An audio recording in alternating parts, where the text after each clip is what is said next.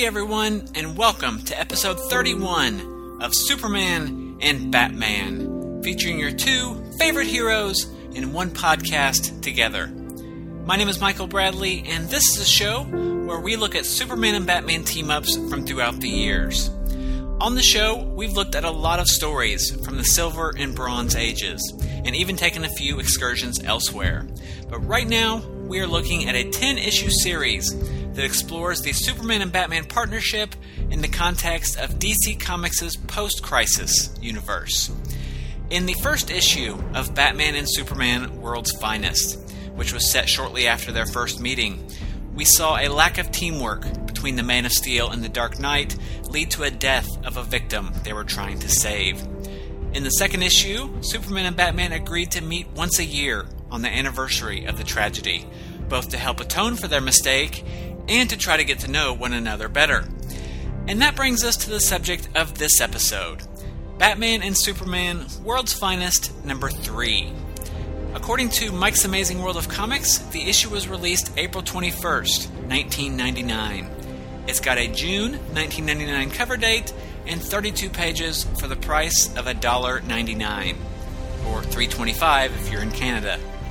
Our cover is by Dave Taylor and Robert Campanella, and it shows the grinning visage of the Joker leering over the shoulder of a stoic Superman, as the shadow of the Batman looms symbolically in the background. And once again, we have an excellent cover. What we're going to see in this issue is Superman in a very dark corner of Batman's world. And I love the representation of that on this cover, as Superman is absolutely enveloped by the pitch black darkness of Batman's cape, with the Joker cackling over his shoulder. You can just see the fear and, you might even say, hopelessness in Superman's eyes as he's just swallowed up by this darkness. And it's just a really, really striking cover, and one that's a great representation of the premise of the story inside. But turning inside, our story is 22 pages. Credits are Carl Kessel words, Dave Taylor pencils, Robert Campanella inks, Alex Sinclair colors and seps, Bill Oakley letters, Joseph Illidge associate editor, Darren Vincenzo editor, Batman created by Bob Kane and Bill Finger, Superman created by Jerry Siegel and Joe Shuster. And our title is Year 3, Light in the Darkness. 8 years ago. It's midday in Gotham City, and a costumed villain named Illuminata raves about conspiracies while blowing up an armored car she claims funds a military-industrial conspiracy. Thankfully, Superman is on the scene. Or at least a Superman. Revealing a seeming lack of superpowers, the figure slowly removes his street clothes and jogs towards the very confused Illuminata and her two thugs. As Lieutenant James Gordon arrives on scene, Illuminata blinds her costumed adversary with a flash of light. Realizing this Superman isn't all he appears, one of the thugs raises a gun to shoot. Gordon tackles the thug as the shot rings out, striking the costumed Superman in the chest, knocking him backward. As Gordon handcuffs Illuminata, officers check on the costumed Superman and find he was wearing a Kevlar vest under the suit, and thus is, for the most part, unhurt. Gordon chalks the whole thing up to just another day in Gotham and has both Illuminata and the costumed Superman hauled off to Arkham Asylum as Bruce Wayne, an on-scene witness to the ordeal, grows suspicious. At the asylum, the Superman gets cleaned up and is interviewed by Dr. Jeremiah Arkham. With the Superman not dropping his claim that he is Superman, Arkham has him taken to a cell, where we become privy to the man's inner thoughts and discover that this is, in fact, the real Superman, on an undercover mission doing research for our Daily Planet expose on the DC Universe's most infamous prison.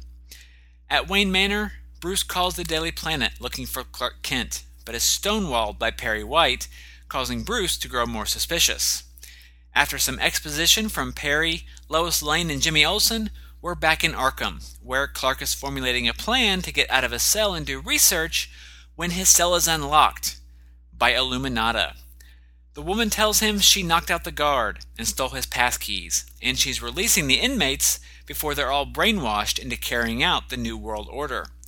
Unfortunately, she's already released the other inmates. Superman rockets from his cell, easily taking out the Scarecrow and the Penguin before busting into a room where Two-Face, the Riddler, Mr. Freeze, and Poison Ivy have Dr. Arkham and a guard held hostage. Harvey flips this coin to choose which hostage will die, but before the coin can land, it's grabbed by the gloved hand of the Batman. And a little tag team action between Superman and the Dark Knight take out the supervillains in a mere 2 panels. Once secured, Two-Face raves the heroes are good, but that they haven't won yet, because he always insists on a secondary plan. Knowing the Joker is still at large, the heroes conduct a frantic search through the asylum, soon led to the kitchen by Superman's superhearing, who heard sounds of a woman sobbing somewhere nearby. The Joker leaps at our heroes with a knife, but is easily taken down by the Batman. As the Dark Knight slams the Joker against a wall, the Harlequin of Hate says he should be kinder, after the nice thing he did for Illuminata. The Joker then directs our heroes to a nearby pantry, as he explains he felt compelled to thank Illuminata for freeing him. Since she was always babbling about the light, the Joker says, I thought it would be nice if she could see it better, so I took off her eyelids. And as Superman opens the pantry doors, Illuminata screams in pain and horror, and Superman shatters a nearby light bulb, plunging the room into darkness. Sometime later, as Illuminata is taken away for medical help, Superman and Batman discuss the night's events. The conversation gets tense as Batman berates Superman for expecting him to help simply because it was the anniversary of Gray's death. Superman says he thought Batman enjoyed their team-ups, given that he had taken on a partner of his own. But Batman turns it around, saying it was Superman who was influenced, referring back to his remark last issue that Superman wouldn't last a night in Gotham. Superman explains about his exposé, but says he's now going to write about how the facility must remain open as the work they do is too important, much like Batman. With a new understanding and a new respect between them, Superman suggests maybe next year they should pay their respects to Gray in their own way. But Batman responds that Superman's had a rough night, and things just might look different in the morning. End Year 3. And this is an issue that has stuck with me since I first read it. Not necessarily as an overall unit, but 2 scenes in particular. First, there is the absurdity of the opening scene. And I use absurdity in a complimentary way, as I think the scene was written to be absurd. But the absurdity of the opening scene with Clark, masquerading as Superman in downtown Gotham. And then there's the horrific moment regarding what the Joker does to Illuminata, which even today is just But this was another interesting issue. Much of this series is about comparing Superman and Batman, and while the first issue focused on highlighting how Superman and Batman are very different, and the second focused on how they are similar in ways even they are reluctant to admit, in this issue Kessel takes a completely different approach by throwing Superman headfirst into Batman's world and seeing what happens. Putting Superman inside Arkham Asylum, willingly obviously, is such a brilliant idea. I'm surprised it hasn't been addressed to this point, and that it hasn't been done since in a different context. As much as they like to dwell in the psychosis and depravity of villains, especially Batman's villains, throwing Superman, who is a symbol for light and hope and goodness, into the middle of that seems to be a no-brainer for a good story. And I think it's especially interesting this early in Superman's career. I mean, this isn't extremely early, he's been around the block, but it is his first encounter with something so dark as what Batman ostensibly deals with on a near daily basis or near nightly basis. And part of that is because, comparatively, we have a lot fewer stories from this period of Superman's career opposed to Batman. But a lot of it also is due to the fact that they are just, as this series has been pointing out, they are very different characters who live in very different worlds. And you could maybe argue that Superman got a taste of Batman's villains with Magpie in Man of Steel #3, but Magpie was more of a sympathetic character. She's nowhere near the level of deranged psychotic as the Joker. And I know we haven't looked at Man of Steel #3 on the show, so if there is someone out there who hasn't read that, then I'm sorry for the reference because you're not going to understand what I'm talking about. But that is a book that I will definitely be looking at down the road. But anyway, I see Superman as a very hopeful character, a very optimistic character. And in a post-crisis context, early in his career, I think he was optimistic to the point of being maybe a little bit naive sometimes. And I'll come back to that in a minute too, but using the idea that he wants to do an expose on Arkham as the reason for sending him in was a great idea. I can see Clark in his optimism and maybe with just a touch of naivete thinking, if I expose the things that go on in Arkham, then the people locked up in there can get real help. And that's not meant to be a political statement. Agree or not, that's not the point. I'm just saying that in Clark's view, Clark, who I think in pretty much every incarnation of the character always wants to see the good in people and would hold the view that no one is a lost cause, I can see that line of thought, especially this early in his career, despite the danger involved. Now, one could argue that Perry would be more level-headed than to send a reporter into an asylum full of the most deranged killers in the country, but at the same time, I can excuse it because, one, even though this is a period of Superman's career that was never deeply explored, I think it was always understood that Clark quickly gained Perry's trust on matters like this. And two, it's one of those things that you kind of just have to get past because it happens a lot in fiction. And it never completely makes sense in a real-world context. I work for a newspaper, and granted it's a much smaller newspaper than the Daily Planet is meant to be, but I just can't see the editor or the publisher sending one of their reporters into a dangerous situation like this. But, at the same time, men don't fly in real life either. So you just kind of have to move past it for the sake of the story. But what's interesting is, by the end of the story, it's kind of an eye-opening moment for Superman, or Clark, as he comes to the conclusion that rather than being the darkness he thought it was, Arkham Asylum, and by extension Batman, is the light in Gotham's darkness. They're just a different kind of light than what he represents because it's all relative, which, again goes back to Clark's naivete. But the title of the story, which is Light in the Darkness, works on more levels too, as putting Superman into Arkham is putting a form of light into a form of darkness. Again, it's all relative.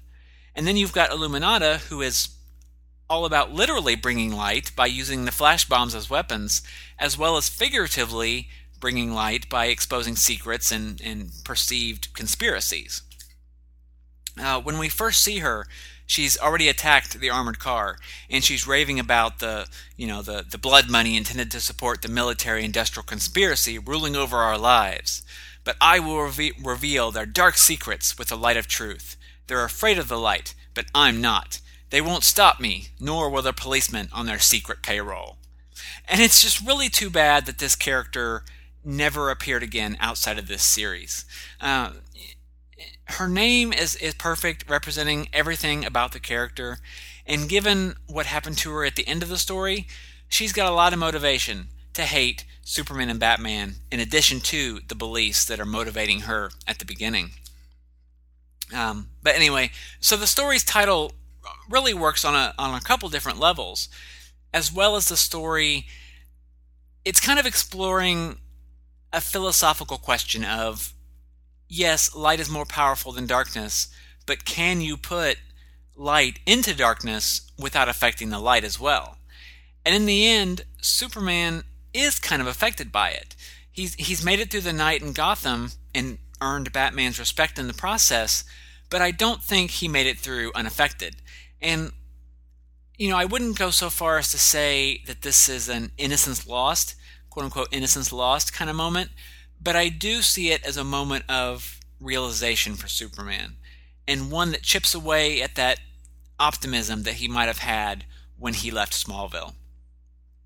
And it's interesting, when you look at the post-crisis Superman's life as a whole, and all the stories that were told, which we can do now that continuity has been set aside, you had stories like this, and the events in Superman the Odyssey, and what happened to the Jenny Vaughn character in Superman for All Seasons, that did a lot to help flesh out Superman's character in between the pages of John Byrne's Man of Steel, and sort of bring him into a grown-up sense of the world, I guess might be one way to say it.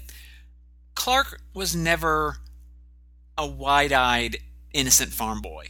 But if you want to compare it to pre-crisis, or even Superman the movie, the death of Jonathan Kent, or Jonathan and Martha pre-crisis, was a defining moment that took him from a boy with powers to a man with powers. But in Byrne's original telling of Superman's origin post-crisis, Superman didn't have that beyond learning that he wasn't from Earth. So it's nice to see that even though he's been in costume for a while, here and in For All Seasons, it's nice that he has these instances that we can point to and say, yeah, that was a moment of character akin to the death of Jonathan Kent, where Clark realized that despite his vast powers, he can't save everyone. And then there was growth from that. But I'm getting a little off topic. We can stay on the subject of Superman's naivete, though, because it kind of bites him in the ass here as he makes some really baseless assumptions about his working relationship with Batman. And baseless might be a bit harsh, but they clearly didn't part as colleagues in their first meeting, and the second left a man dead. And then that just leaves the second issue of this series, and yeah, Batman was the one who pitched the idea of getting together again on the anniversary of Gray's death, but at the same time, it is rather presumptuous of Superman to just show up unannounced and expect Batman to have his back if there's trouble. But still, it's nice to see their relationship growing, which it definitely did in this issue. Superman's time in Arkham gave him a new appreciation of Batman and what he faces, and it gave Batman more respect for Superman. This isn't a friendship that's coming easy for either man. Superman and Batman each are making mistakes here, and they're both working to build this relationship, however uneasy that is for both of them. And as much as I love the idea of Superman and Batman being friends, full stop, part of me also likes that an epic friendship and a legendary partnership like this would have to be forged in fire. I think it makes it all the stronger in the end and allows each man to know without a shadow of a doubt that he can trust the other with his very life if it comes to that. Going back to the beginning of the book, I think one reason that opening scene has stuck with me for nearly 2 decades, and yes folks, this book is 17 years old, if you just want to think about that for a minute, is that at the point this came out, I'd never seen Superman do anything like this. I'd never seen him do something so bizarre as impersonating himself or pretending to be someone who is pretending to be himself. I guess that might be a less confusing way to put that. But he sold it. And I love that this early in his career, one, that he would try it because it harkens back to the early Golden Age stories by Jerry Siegel, where Clark went undercover as a miner or a football player or, a member of a foreign legion.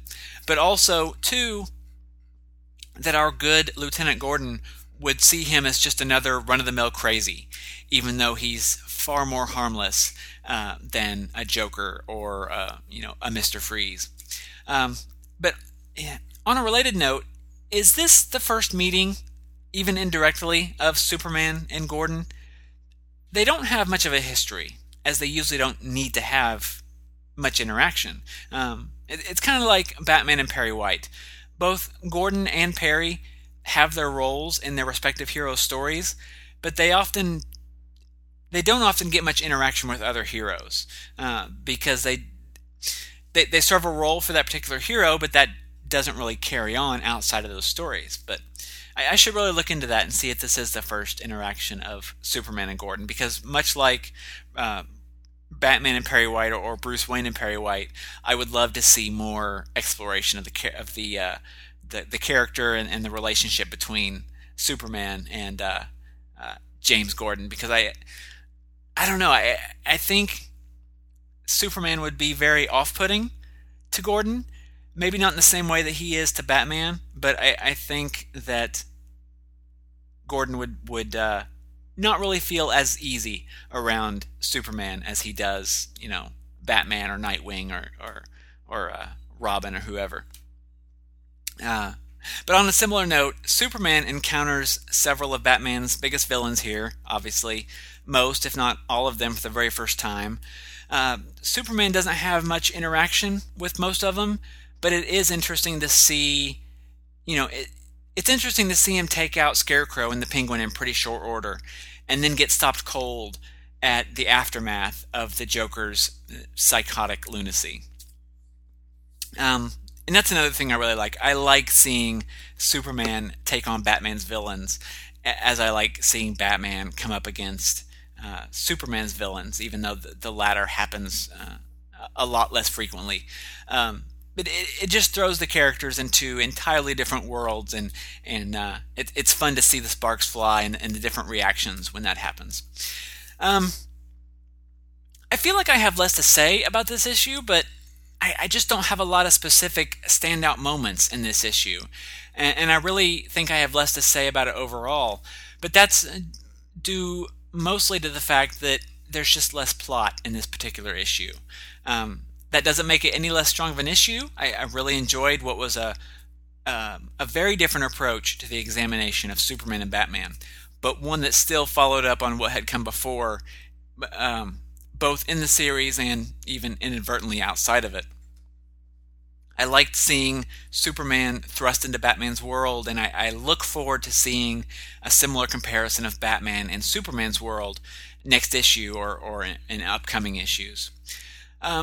For my fellow continuity nerds, given the timeline laid out in Man of Steel, this takes place between issues 4 and 5, just like last issue. Obviously, it takes place after the debut of all the villains, as well as Robin's debut, but none of that causes too many problems on the timeline front. Also of note is that Batman has added the yellow oval to his costume beginning this issue, though it's only an art element because they don't really reference it all in the story itself. But speaking of Robin, Superman is aware of Robin prior to this story, as he's the one who brings him up in the conversation, but it's really unclear if they've met by this point. Batman doesn't seem to be taken aback by the fact that Superman knows, but the way Superman talks, it seems like this is the first time they've discussed it. The whole conversation is kind of weird. Not weird in an awkward way, but weird in that the language used, there's really not one scenario where both sides make sense to me. Whether he's met Robin and Batman knows it, or if Batman wasn't aware that Superman knew of Robin. I don't know. It's just kind of weird, but that's really neither here nor there.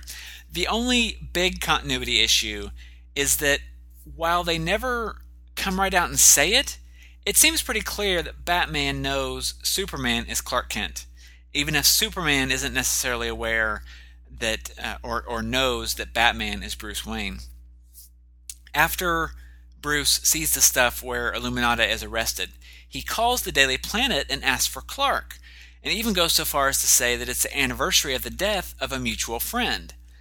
And then at the end of the issue, they're talking about how no one was hurt and no one escaped, and Batman says, "Except there's Superman. I assume that was Clark Kent. You loaned him your costume for some sort of investigation, then got it back when you took him to safety earlier." And Superman clearly uncomfortable, replies, "That's right. We thought if Clark staged his Superman routine midday Gotham, you'd hear about it," which leads into the other conversation we talked about earlier. Now, Clark and Bruce met in the first issue, but it doesn't make any sense that Bruce would try to call Clark in this situation, or even think that he was anywhere near Gotham helping Superman, unless he knew Clark's secret. And even given DC's fluidity and time compression over the years of when things happened, Bruce didn't learn that secret until much later. And the conversation at the end of the issue is really unnecessary if they, for whatever reason, shared their identities off panel between issues. So I wonder if Kessel was trying to imply that Batman figured out Clark's secret, or at least suspected it, long before it was originally depicted. But if that's the case, I don't know why he would feel the need for that, since this issue could have played out just the same without Bruce knowing or suspecting. So all of that just leaves me scratching my head. But at the same time, unless you want to be a stickler about the continuity, it's not a significant issue. Art-wise, the issue is it's a mixed bag. I know we had the A Tale of Two Cities reference last time, but this one is very much the best of times and the worst of times. There are panels and sequences that are fantastic, and then there are panels and sequences that are just bad. And sometimes even on the same page, to the point where if I didn't know better, I'd wonder if it was even meant to be the same character in subsequent panels. Thankfully, when it's good, it's really good. Illuminata's costume is very simple, but it's sleek and timeless in a way the best comic book character designs are timeless. Her henchmen have shirts that match, which, yes, it's very silly, but it alludes back to the Henchman Gang from last issue, so I kind of liked it. Oh, and speaking of her henchmen, one of them is Donnie, who was one of the twins we saw in the first issue. Gordon even comments that he's dealt with him before and that he'd worked his way up from, small-time thug to henchman. So it's interesting to see him brought back as a sign of the progression of time outside of the two main characters and, the circumstances they find themselves in and their relationship to one another.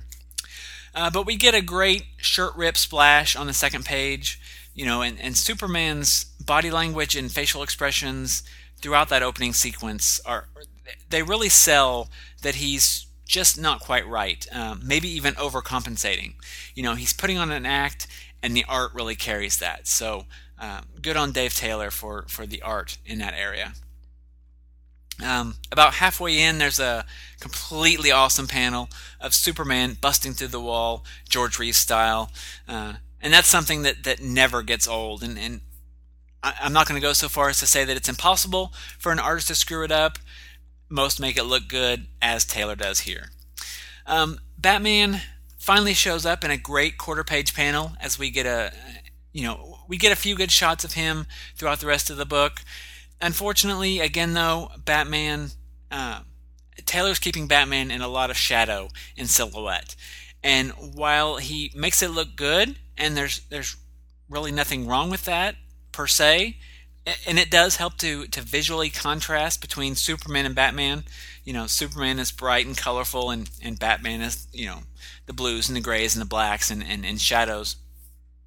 At the same time, I just can't help but feel that Taylor is a really good artist, and I wish we could see more detail and more action from Batman, as we did several instances last issue. But, scattered rough panels and inconsistencies aside, though, it does feel like that Taylor is getting a better handle on both characters as the series goes on, especially Superman, which is good to see. As I think I've said sometimes before, it takes artists a couple issues to get a good handle on Superman for some reason. They're usually a little quicker with Batman, but at the same time, I think Batman's easier because you can, just drop him into shadow and make him look awesome, as we've seen Taylor do several times. But that's all I've got. Just another really, really strong issue. Maybe not as meaty as the others, but then again, it didn't need to be. So right now, we're going to take a break for a couple promos, and then we'll be back for a look at the what else was in the issue and what else was on the stands.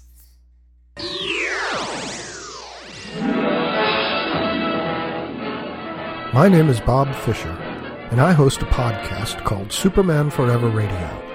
In every episode, I'll take an aspect of this character's long history and talk about it, from 1938 to the present day. From the comics, TV shows, movies, cartoons, Superman has been part of my life for over 50 years, and if you'd like to know why, join me for each and every episode of Superman Forever Radio. So point your favorite podcatcher to Superman Forever Radio. That's Superman Forever Radio. SupermanForever.com.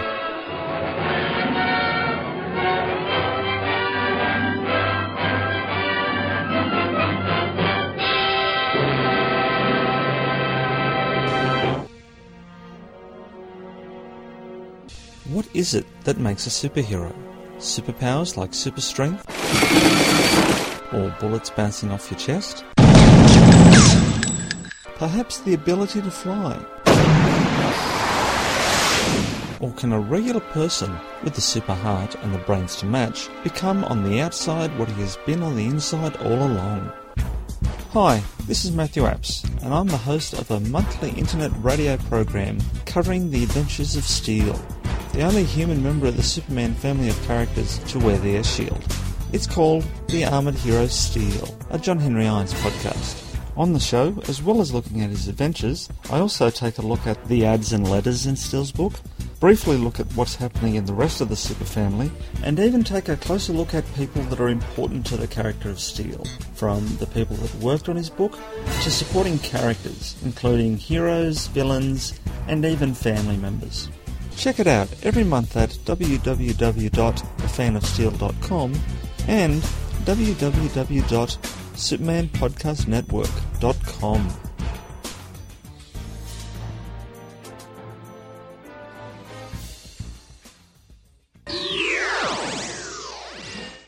If you want to read this issue, it's been reprinted, along with the other 9 issues of the series, in a trade paperback appropriately titled Batman and Superman, World's Finest.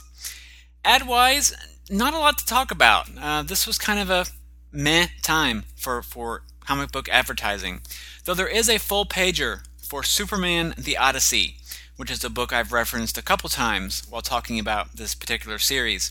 That's a story by Graham Nolan and Chuck Dixon, which is set early in Clark's life, before his costume debut as Superman, as he was traveling the world. It's a good one-shot, and it does feature a very, very brief cameo by a certain millionaire playboy from Gotham City, so maybe I can find a way to squeeze that in and cover it at some point, because technically it is.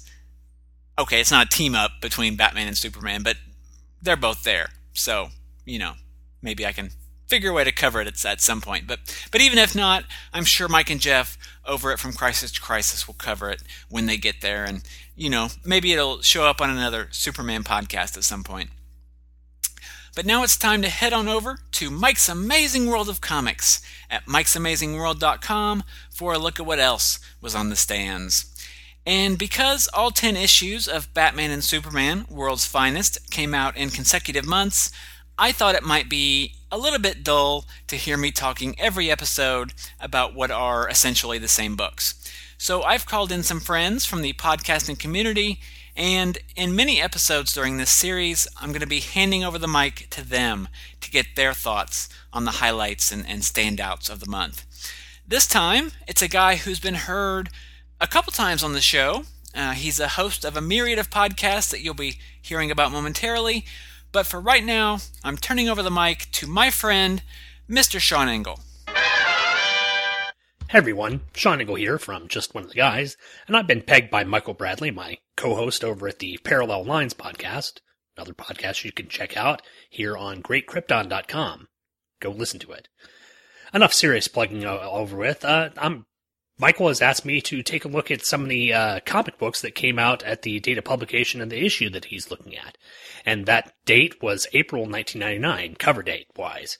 So I have Mike's Amazing World of DC Comics pulled up. You can find that at dcindexes.com. Go there and just browse around. Heck, just go to the gallery and click refresh and see what kind of neat comics come up. It's always fun, and it's great to be looking at this site. But I'm going to take a look at, like I said, April 1999 and the books that came out at that time. Let's see. The first one I see is a trade paperback, which is Green Lantern Baptism of Fire, which basically encompasses a good number of books from like the 60s of the Green Lantern issue. I know I see Fast Friends in here, which is the storyline that had Wally West and Kyle Rayner go against the hair metal Sonar, which was awesome. Then it's got the Heroes Quest storyline where Kyle goes out searching out various DC superheroes like Batman, Wonder Woman, and Captain Marvel. That's a cool trade paperback, well worth looking at. After that, I see Preacher number 50. I'm trying to remember where this was.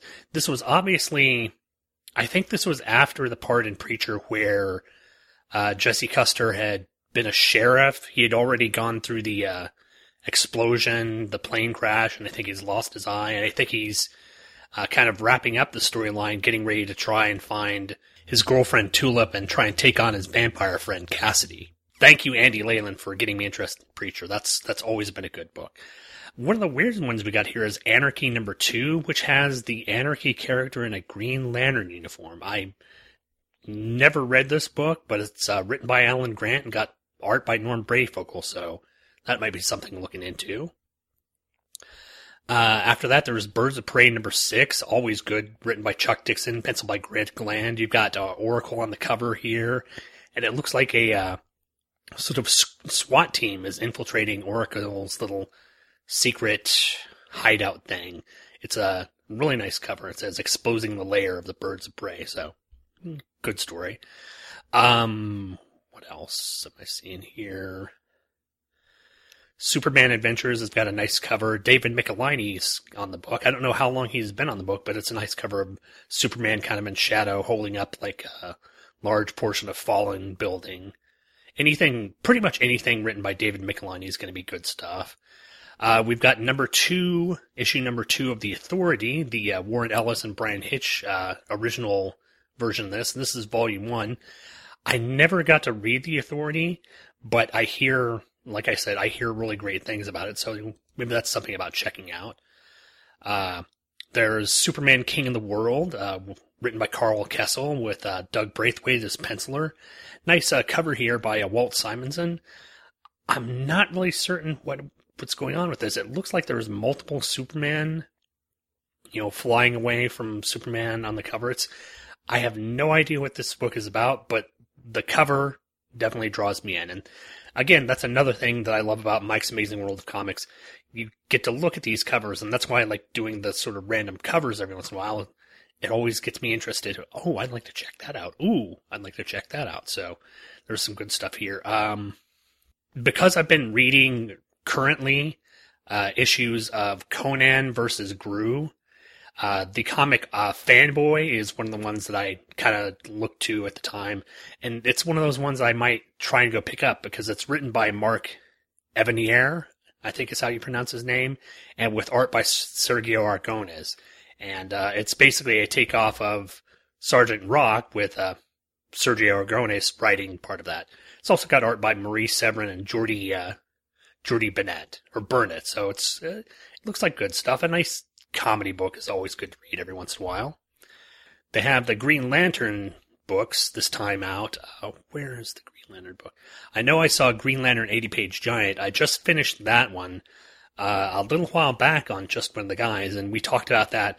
That was one of the better 80-Page Giants. It had Kyle Rayner teaming up with a lot of the DC superheroes, including Aquaman, Deadman, Impulse, Plastic Man, Guy Gardner, who else? Zatanna. There was someone else. I'm obviously forgetting someone. Big Bowder. It was Big Bowder. You misogynistic goon. You only covered the issue about a month ago. But it was fun, and I was able to record with a lot of great podcasting luminaries. And it's actually a really good 80-page giant. Now I see it. The Green Lantern book that came out this month was Green Lantern number 113, which was the storyline that introduced the character of Effigy. Well, officially introduced him. His character in the book was there for a while, but it's a really great cover. It's essentially the cover for issue 51 with Kyle on there, sort of gritting.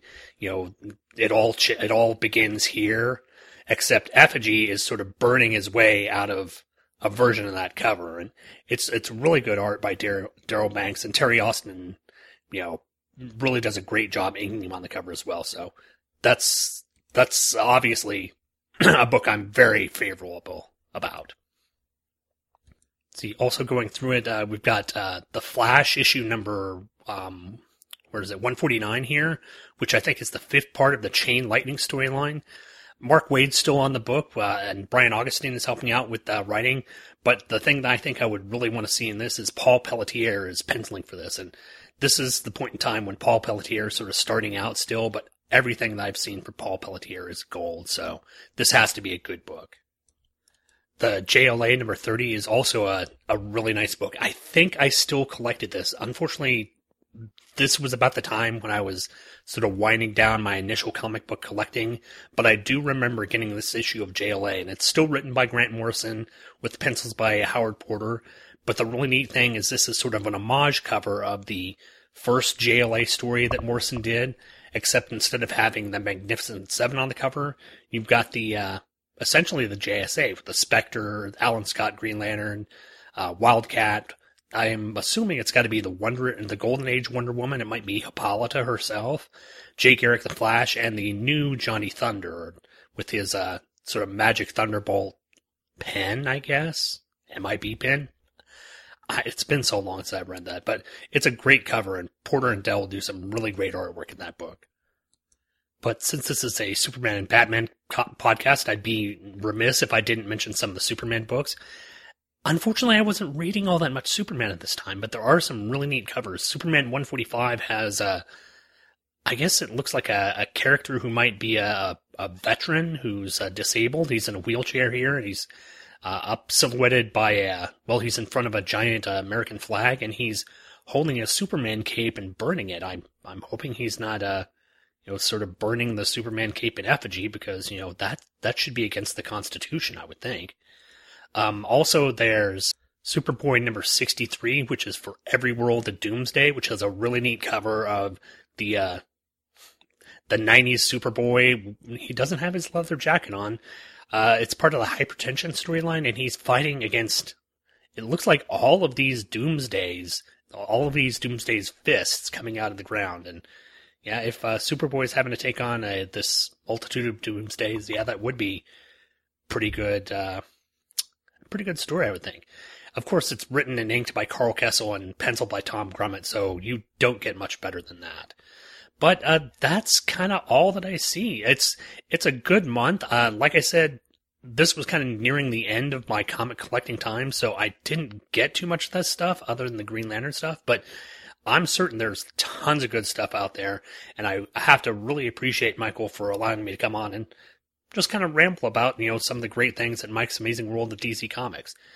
Always fun to look at what was being published at the time, and once again, Michael, thanks again for having me on, and I'll probably be seeing you, well, not technically seeing you, but talking with you soon when we do our next issue of Parallel Lines, the DC Comics Tangent Universe podcast, where in the Tangent Universe, Superman is the Atom, and the Flash is a girl in skin-tight, skimpy clothes. Bye, everyone. Thank you very much, Sean. In addition to being my co-host on Parallel Lines, Sean also is host of Just One of the Guys, a Green Lantern podcast, and co-host of a myriad of other shows at twotruefreaks.com, where he talks about Star Trek, Doctor Who, horror movies, The Walking Dead, and probably many other things that I am embarrassingly forgetting right now.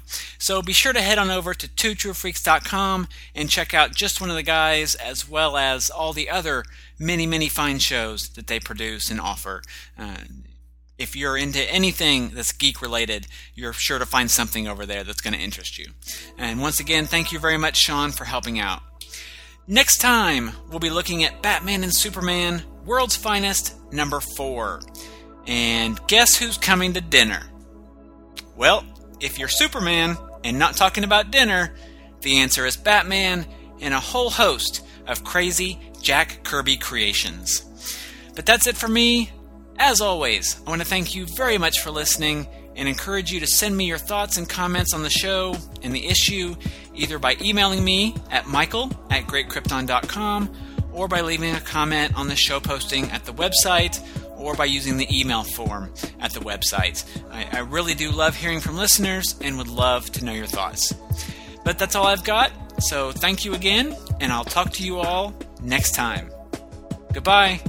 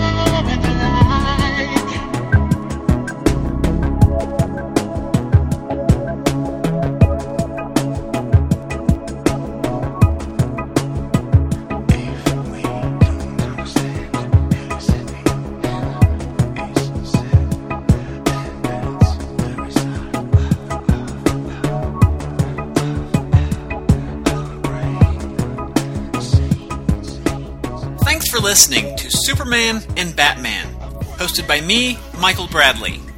Feedback can be sent to michael@greatkrypton.com.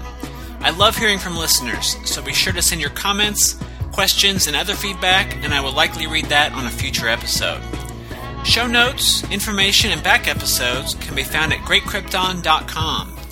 Be sure to follow the show via Facebook and Twitter, and subscribe via iTunes or RSS feed so that you never miss an episode.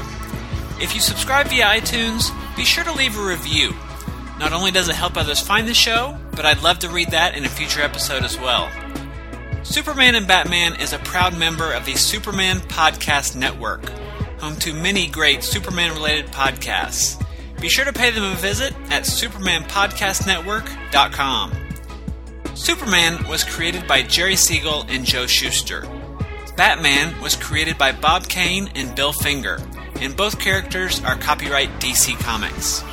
For more about Superman's creators, be sure to visit my blog, Siegel and Shuster Mythmakers, at greatkrypton.com/Siegel Shuster, where I commemorate the lives, works, and legacies of Jerry Siegel and Joe Shuster.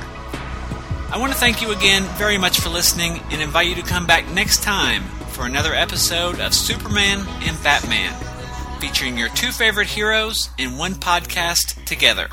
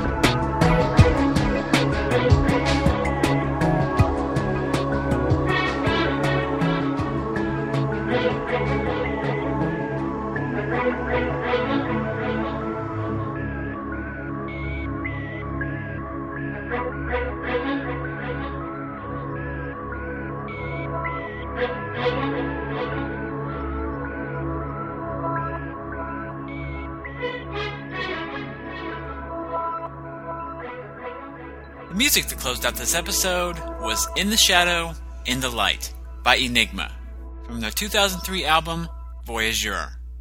If you like the song, I'd like to suggest you head on over to twotruefreaks.com. While you're downloading the latest episode of Just One of the Guys, Back to the Bins, Hey Kids Comics, or any of the other myriad of podcasts they have available, why not click on the Amazon.com banner? Buy the song or the album or, well, pretty much anything else Amazon has to offer, and Two True Freaks gets a little commission off every purchase. Not only will you get new music for your library, but it won't cost you anything extra and help support a great group of podcasters.